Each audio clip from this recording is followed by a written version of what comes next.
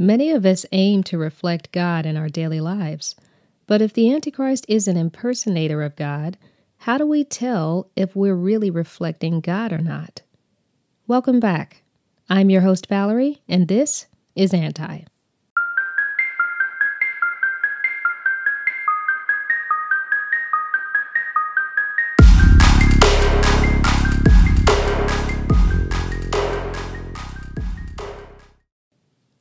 Maze. We know the Antichrist's inception and development, its strengths and weaknesses, and its endgame. But we're not quite ready to nosedive in the book of Revelations yet. First, we need to learn how to recognize an Antichrist system, as well as we have learned how to identify Antichrist operations and consequences. Humanity is a maze of mirrors. Some people reflect God in their lives and are therefore mirrors of God. Some are mirrors of the Antichrist. Some are mirrors of multiple gods or virtues. Some are even mirrors of their ancestors. Even still, some are mirrors of nothing but their own will. It is important here to clarify that the deities of religions outside of Christendom are not the Antichrist. They are simply other gods. The Antichrist doesn't care about other gods and is not trying to impersonate them. The Antichrist is trying to impersonate the Christian God. With that being said, with so many different mirrors, it can be easy for anyone to get lost or confused. This episode is all about learning to tell apart the God mirrors from the Antichrist mirrors. I think it is important for everyone to be able to know the difference, even and especially if you reflect neither the Christian God nor the Antichrist. Since mirrors of God are the targets, and mirrors of the Antichrist are the pawns, everyone else actually has the least biased view, and less bias means clearer judgment. Everyone, regardless, needs to be able to tell what they are reflecting. If we see better, we'll know better, and if we know better, we will have what we need to do better. The fewer pawns that the Antichrist has to manipulate and deceive, the more we will lessen how many people the Antichrist is able to convert from deception to corruption. The more we impact that conversion factor, then the more we will be able to heal the major political rift in America and the world at large.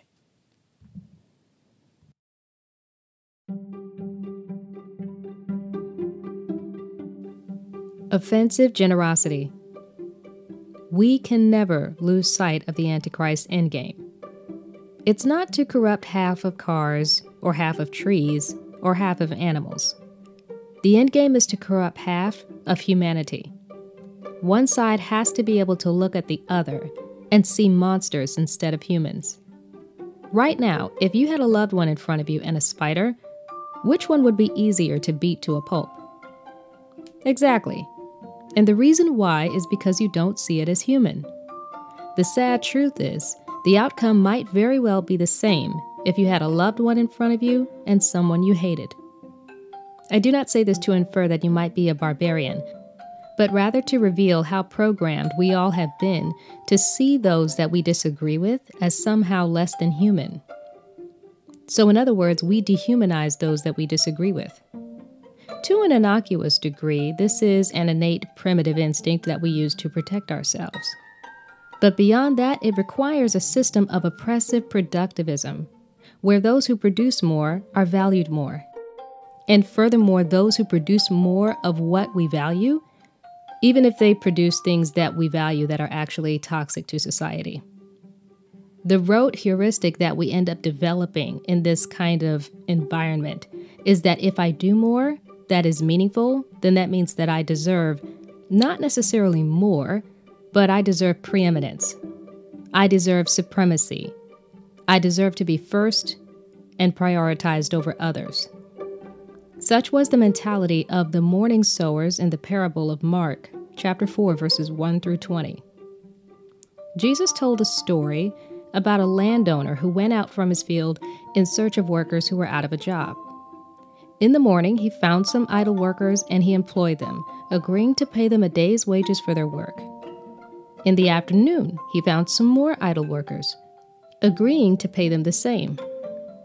and in the evening he found even more idle workers also agreeing to pay them the same. Therefore, when the day was over and the workers were paid, the landowner paid everyone as agreed, but the morning workers were offended. They weren't asking the landowner to pay them more money. They were content with whatever it was that they agreed to. They just wished that the landowner had paid the other workers less. Jesus implied through this story that they were offended in this way because they were working with the spirit of preeminence. The fact that they desired for the landowner to change his terms, not with them, but with the other workers, showed that they wanted preeminence over the other workers. And they also wanted preeminence over the landowner's terms. Therefore, an easy way to identify someone who reflects the Antichrist is that they will gladly use their grievances or their offense as an excuse to impose upon the rights of others.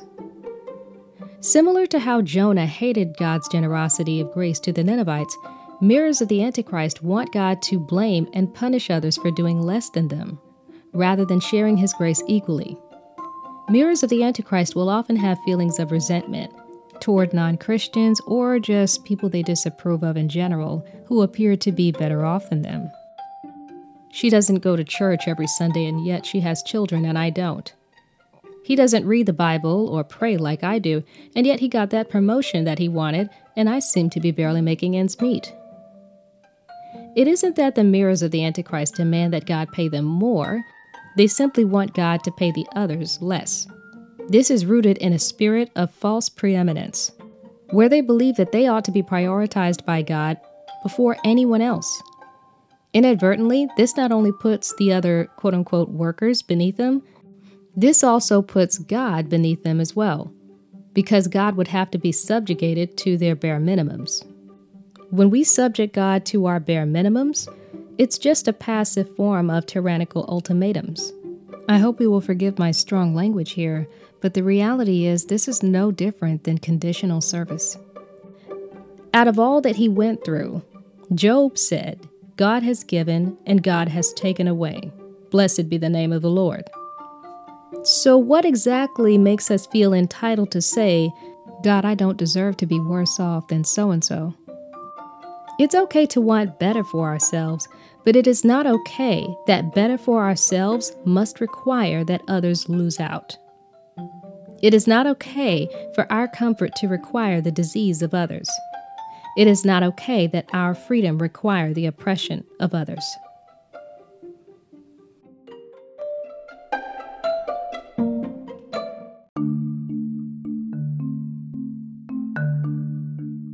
Selfish believer. It is true, Jesus only called the Antichrist out by name one time during his ministry. However, most, if not all, of Jesus' parables were used as tools to help teach his followers how to distinguish mirrors of the Antichrist from mirrors of God, especially those parables that began with, "And the kingdom of heaven is like." Jesus taught this through more than just his parables, but also through his life and ministry in general.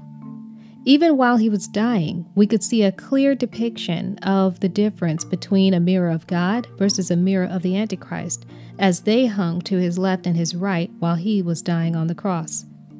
It was the criminal on the left that remembered that both he and the other malefactor were in the same predicament together, and should therefore be humble and respectful to Jesus, who was actually proven innocent in court, even though he was still crucified by his own people. Mirrors of God are willing to admit their own failures. They are willing to stand back when they realize that their way isn't working anymore. They are willing to repent when they realize that they've gotten off track. They are willing to apologize and amend their wrongs. But mirrors of the Antichrist only care about not getting caught. The criminal to the right said, "If you really are Christ, then save yourself and us. Get us out of this." He didn't say this because he cared about the other criminal's freedom. We know he didn't care about the other criminal because he was mocking Jesus with this statement. This was an act of selfishness. Jesus prayed in Gethsemane that if there was any way for God to get him out of that predicament, but in the end, Jesus decided to die. The Antichrist deceives its members into thinking that dying is the problem. No. Jesus said the one who seeks to save his own skin is the one who's going to miss out. It's the one who is willing to lose their lives for God who is going to win. This right side malefactor, a reasonable typification of an Antichrist mirror, wanted to shortcut the process to the crown. The left side criminal actually saw it. The glory is in me accounting for my sins. But the other criminal wanted a way out, to miss the cross and still hold on to the crown in the end. Jesus does want to save each and every one of us, but not like that. You have to be willing to pick up your cross, deny yourself, and follow Jesus. You have to be willing to give up your right to save your own skin if you really want to walk with Jesus. This may mean that you have to give up the long-standing benefits of white supremacy and white privilege. This may mean that you have to separate yourself from the long-standing benefits of fossil fuels for a healthier planet and environment. This may mean that you have to use your platform and your voice to denounce police brutality on certain demographics of people, even if it costs you something. This may mean that you have to stand up against control over women's bodies and rights, even if it costs you a few donors. Jesus never said that this was going to be easy. He did say pick up your cross, not your sack of bricks. That doesn't mean be prepared to work hard. That means be prepared to die to a version of yourself that you would rather cling on to. This is going to be a painful decision, but the ones that are willing to do it prove themselves to be mirrors of God. And the one who resists it by any means necessary proves themselves to be mirrors of the Antichrist. Why does it have to be like that? Because in the kingdom of God, the greatest serve the least. That's what eternal life is going to look like. So miss me with that it's going to make my life hard. The Antichrist capitalizes on those kinds of excuses and sells it to the highest bidder. More after this.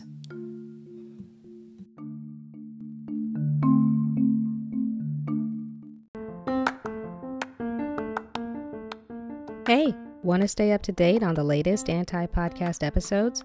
Or be the first to hear the cinematic audiobook release date for Kingdom of Gold? Just head on over to my website, kaylin.info, to stay up to date on all the things you need to know. That's CAYLAN.info.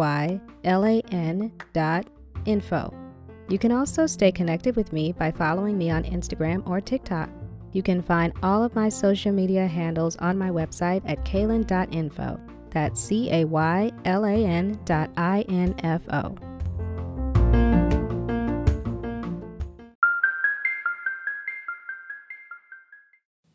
Two kingdoms. In Matthew 22, verse 39, Jesus gives us the two commandments: love God and love your neighbor as yourself. Based on 2 Timothy 3:16 and Hebrews 5, verse 9. Biblical scripture is inerrant or without sin, but it is also perfectible. The Word of God is constantly being fulfilled or completed by Jesus Christ. Therefore, as Christ finishes His Word, His Spirit completes us, for we are to be perfect or complete as God is complete. This implies that the written and living Word of God grows with humanity for humanity. The living Word of God abides with us from day to day, whether written or spoken. We must expect and be prepared for His Word to evolve and grow. God may tell us that He will provide for us in the wilderness one day, and then tell us to prepare our own meals the next. God established the rules for the Passover lamb one day, and generations later said, "I am the lamb that was slain before the foundations of the world." We did need a temple in older times, but then God sent His Son to save us, and one day, according to Revelation 21, we won't even need a temple anymore, because we will be with Jesus again. So if the Word of God is without sin, why does it need to change? I think that's because we need to change. We didn't love God first. The only reason we love God is because He first loved us. And our capacity to change is no different. The reason we are able to change is because God first changed Himself for us. Hebrews 8 verse 13 says, "A new covenant He hath made the first old. Now that which decayeth and waxeth old is ready to vanish away. This does not mean that the New Testament destroyed the Old Testament. This means the New Testament fulfilled it, the same way that a full-grown plant fulfills its seed shell. However, there is something scary about this transition. I call it the seed-sprout dynamic. Because the only way for a plant to fulfill its shell is to break it, a little resistance is expected. But there is a seed-sprout dynamic between two completely different kingdoms, and it is more of a war than mere resistance. The kingdom of God mirrors God in the earth because it is always growing, plain and simple. The kingdom of God is flexible, resilient, and evolving, but mirrors of the Antichrist are like a shell that refuses to open. As long as the shell remains intact, not only does the plant lose potential and die, but the seed altogether eventually dies. Unless the old covenant falls to the ground like a seed shell and dies, the new one will never manifest. And the mission of the church, which operates under the new covenant, is to facilitate the redemption of humanity back into the divine embrace. The Antichrist is going to do everything it can to prevent that from happening, because to the devil, the undeserving shouldn't be redeemed. They should be punished. Like the right side criminal, mirrors of the Antichrist are only looking out for themselves, looking to be served rather than for ways to serve. Jesus said that the greatest person in the kingdom would be like a servant. But the Antichrist wants you to think that heaven is about exacting vengeance for all your grievances on earth, that heaven is some sort of vendetta hit list, or that heaven is just a place to be served. The Antichrist wants you to think that women are property or seconds and not equals. There is a difference between order and value. I understand that the number 1 comes before 2, but that doesn't make 1 greater than 2. The order of Adam is not an excuse to undermine the value of Eve. You are allowed to have order and value at the same time. And you are allowed to have order that might be different from the order of somebody else. The kingdom of God is not classist. It's not traditionalist. It's not supremacist. And it's not escapist either.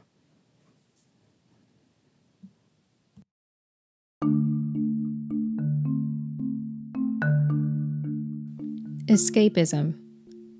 The tendency to always want to run away from anything unpleasant or uncomfortable is escapism.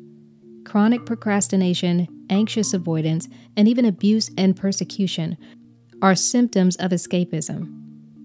Escapists do whatever is necessary to avoid confronting the problem directly, because an escapist is aware that the cost of directly confronting the problem is too high for them to afford. And because an escapist has an integrity that is too cheap to afford what the moment or the experience calls for, they escape. Escapism is not, I repeat, escapism is not a cultural problem. It is not a comfort problem. It is a character problem. And until we really understand this, we will not be able to confront a lot of the stalemated issues in social, political, and environmental justice that so desperately needs to be dealt with.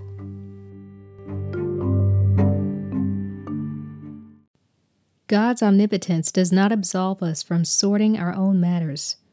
It is perverted to expect Scripture to absolve us from social or personal responsibility. We cannot expect God to deal with us if we refuse to deal with our neighbor, especially the ones that believe or vote differently than we do. Debts must either be paid or forgiven, not merely vanish or fly away. Luke 11, verse 4. Arguments must be settled, not bribed away or ghosted. Matthew 5, verse 24. Trauma must be fully processed, not left undealt with. Matthew 5, verse 25 and 26. The kingdom of God is no place for abdicators of responsibility. It is for finishers. Matthew 25, verses 24 through 30. Problems are to be solved, not handed off or half done prior to entering the kingdom. It is for this mentality that we have to repent. The kingdom of God is not hypocrisy that affords us the luxury of living completely disassociated from those who live on a more brutal or lenient side of life than us. It is humanitarianism in deed and in truth. 1 John 3:18. The kingdom of God does not allow us the laziness of practicing religious protocols in the safety bubbles of those who think just like us. It requires us to grow up and be made whole by breaking out of our comfort zones until peace and love spread everywhere. Romans 14, verse 17. The church is responsible for finishing the work that God started in the church, even if it is painful, inconvenient, or frightening. If Jesus said, "I am the vine," then that must mean the word has the ability to grow. When God commanded us, "Be thou perfect as I am perfect," the Hebrew transliteration of perfect does not mean without error. Perfect is a variant of holy, which means complete, whole, W-H-O-L-E, or mature. Holiness is wholeness. The church's responsibility is to grow as the Word of God prods and prunes her to grow. We must therefore handle the gospel responsibly. Jesus said that if our witness is ever rejected, to dust off our shoes and move on. Matthew 10, verse 14. So this notion that forcing Christianity with legal and or violent enforcement is perversion. Coerced or asserted religion is not witnessing. That is persecution. Acts chapter 9, verses 1 through 5. Matthew 11, verse 11 is probably one of the most abused scriptures in the Bible. It says, "The kingdom of God suffereth violence, and the violent take it by force." If the only way for you to share the gospel of the kingdom of God is mere force, that is religious extremism, which is a precursor of terrorism.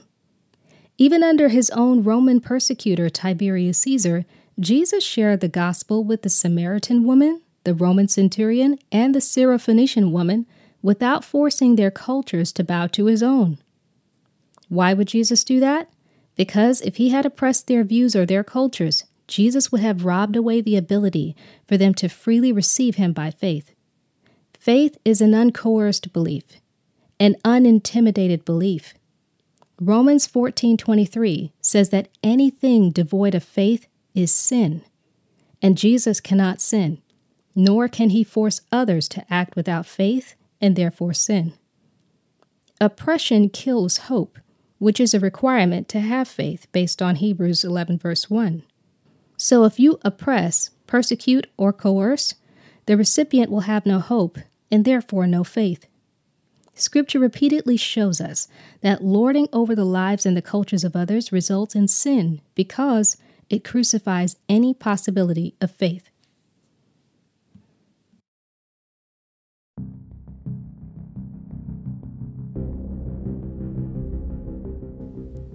Toxic patterns. Sometimes it doesn't take a spirit of discernment to tell the difference between a mirror of God and a mirror of the Antichrist.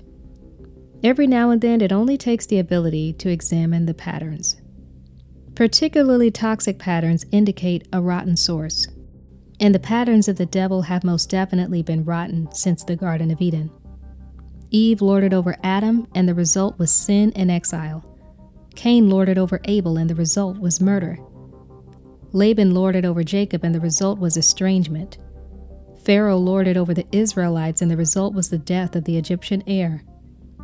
Pharisees lorded over peasant Jews, and the result was hypocritical nationalism and socio-political polarizations. Germans lorded over the Jews, and the result was the Holocaust. Whites lorded over blacks, and the result was 400-plus years of cruel enslavement and segregation, along with ethnic, economic, and educational disparities. And the toxic patterns continue. The Taliban lord over the Afghans. Americans lord over natives. Putin lords over Ukrainians. Men lord over women. Christian extremists and traditionalists lord over leftist political groups, like those who believe in abortion, privacy, and marriage equality rights. God so loved the world that he sent his son before Christianity ever existed. Therefore, he didn't send his son so that whoever converted to Christianity would have eternal life. He sent his son so that whoever believed in his son would have eternal life. All of this Christian extremism and Christian capitalism, it's not about exhorting the Christian way at all. It's just simply about having power over others. The gospel was never the point with him. The power was. And as all oppressions work, Eventually, the cruelty becomes the point.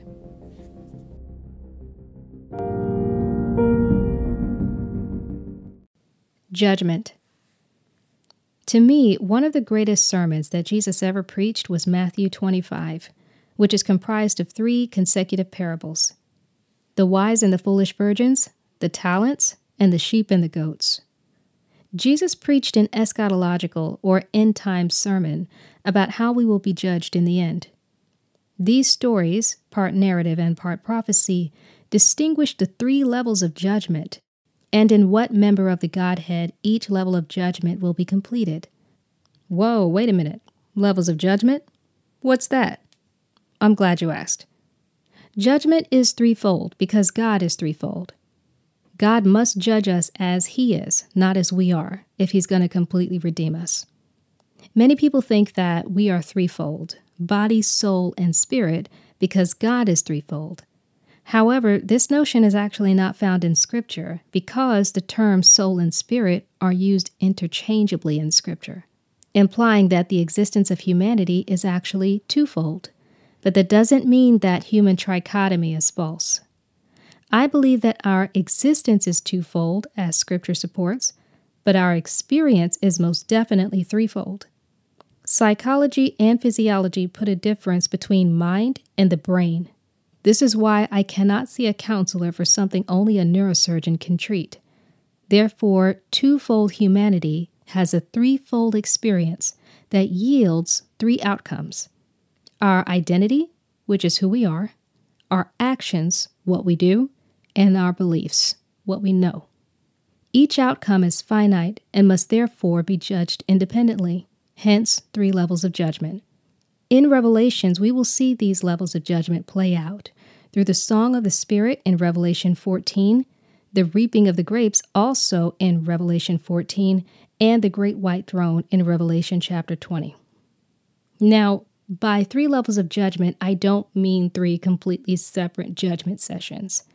I just mean that the justice process of God examines us on more than one plane at the same time. God not only takes into consideration our actions, but also our identity and our beliefs. This is why a soldier and a criminal gang member will be judged differently at the throne of God, even though they both killed with weapons. It is possible to be both imperfect and blameless at the same time. The Great White Throne of Judgment is the ultimate distinguishing ceremony. In this ceremony, the good will be completely set apart from the evil. This is the last time where the mirrors of God will be distinguished from the mirrors of the Antichrist. And the purpose of Jesus' sermon in Matthew 25 is to reveal the threefold judgment criterion for both groups. What we believe will be judged by the Paraclete, as He resides within us and knows our thoughts, even beyond our own self-deceptions. What we do will be accounted for by Christ, as He weighs our actions based on motive. Who we are will be judged by the Father, as He distinguishes sheep from goats, with believers to His right and unbelievers to His left. The Father knows who we really are from eternity. We must know the Son as He really is in order to be saved, and the Spirit helps us to know ourselves as we really are in every moment.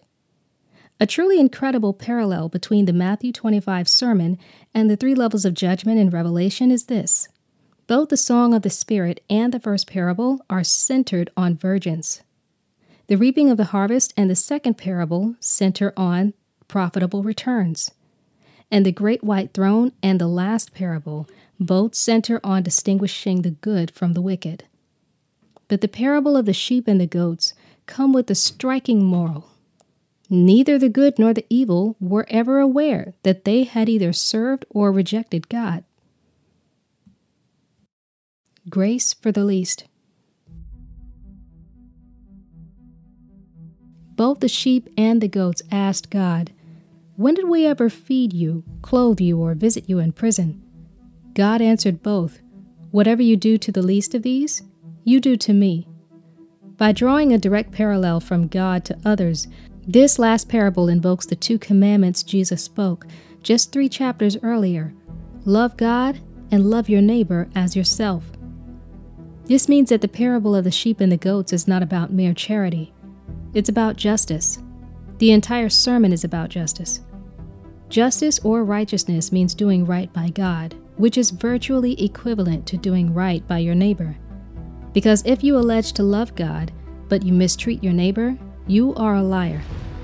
Sad to say, members of the Antichrist cannot love the neighbors that they've deemed unworthy without getting sick to their stomach. Antichrist cannot love God, which is why mirrors of the Antichrist feel that doing right by their neighbor, especially the ones that they disagree with, is a show of weakness or betrayal. The self-serving drive of mirrors of the Antichrist tempts them to instead take advantage of the least of these. But by rejecting the least of these, they rejected God. By abusing the least, they abused God. They didn't just systematically murder 6 million Jews in innocence. They did that to God. They didn't just invent the first police force called the Slave Patrols to terrorize African Americans. They didn't just violently overrun and desecrate the U.S. Capitol. They didn't just disinherit Palestinians, even refusing to let them bury their dead in peace. They didn't just violently imprison and brutalize Iranian women and activists. They didn't just commit war crimes against Ukrainians since 2014. They did all of that to God, too. While I do take solace in the fact that they will one day have to answer for that to God, until that day, they are my neighbor, too. How could Jesus look upon the men gambling for his clothes and ask God to forgive them? How could Jesus praise the centurion's faith even though that Roman was one of his own oppressors? I'm sure you have questions of your own. How could God expect me to love a person who gets an abortion at 6 weeks? How could he expect me to love a person who wants to enter my country illegally? How am I commanded to show any ounce of love to the police officers who murdered my black child? How dare God ask me to love an elected official who has virtually banned my history out of the state educational system? These are hard questions, and they're all fair. All of them. But God says we must love them too. Not as we were conditioned to love, but as we would love ourselves if we were in the same position. So, then clearly this begs the question, how would you love yourself if God suddenly turned you into the person that you disagree with or hate? Would you keep that same level of energy, or would you do something different? If the answer is the latter, then clearly you do have grace that you are withholding for your own selfish advantage. I'll say this again, I know my language is strong here, but if we don't deal with this honestly now, we will continue to enable the absolute worst in us. And I can promise you that the vicious cycle you are fighting so hard to get out of will continue. I think that God is furious enough with how we use his law and scripture to justify heinous things, like misogyny, violence, or racism. But Jesus used grace to fulfill the law. Therefore, to violate grace is no different than violating every single law at the same time. So how do you think God feels when we mishandle his grace for our own selfish advantage? Before I close, I want you just to get a picture in your mind right now. And think about the person you disagree with the most. They could be a relative, an elected official, a coworker, you name it. That person right now is your them. If you feel a lot less different than them right now than you did at the beginning of this episode or even the beginning of this podcast, that is good. That means we're making progress in closing the rift of the hatred divide. I just needed you to understand that this is just a microcosm of what national healing feels like.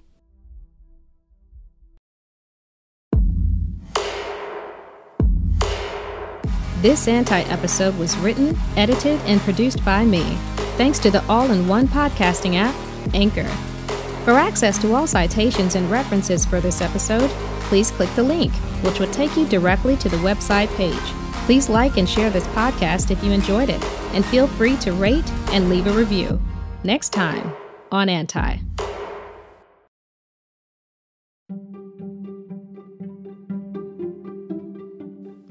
There is an interesting message campaign the false prophet system fabricates in Revelation chapter 13, verses 15 through 17, called the image of the beast. Though it was just called an image, this image apparently could speak and order executions from the highest levels of power. The false prophet launches this campaign against any who are disloyal so that they are killed, whether that be literal or figuratively speaking.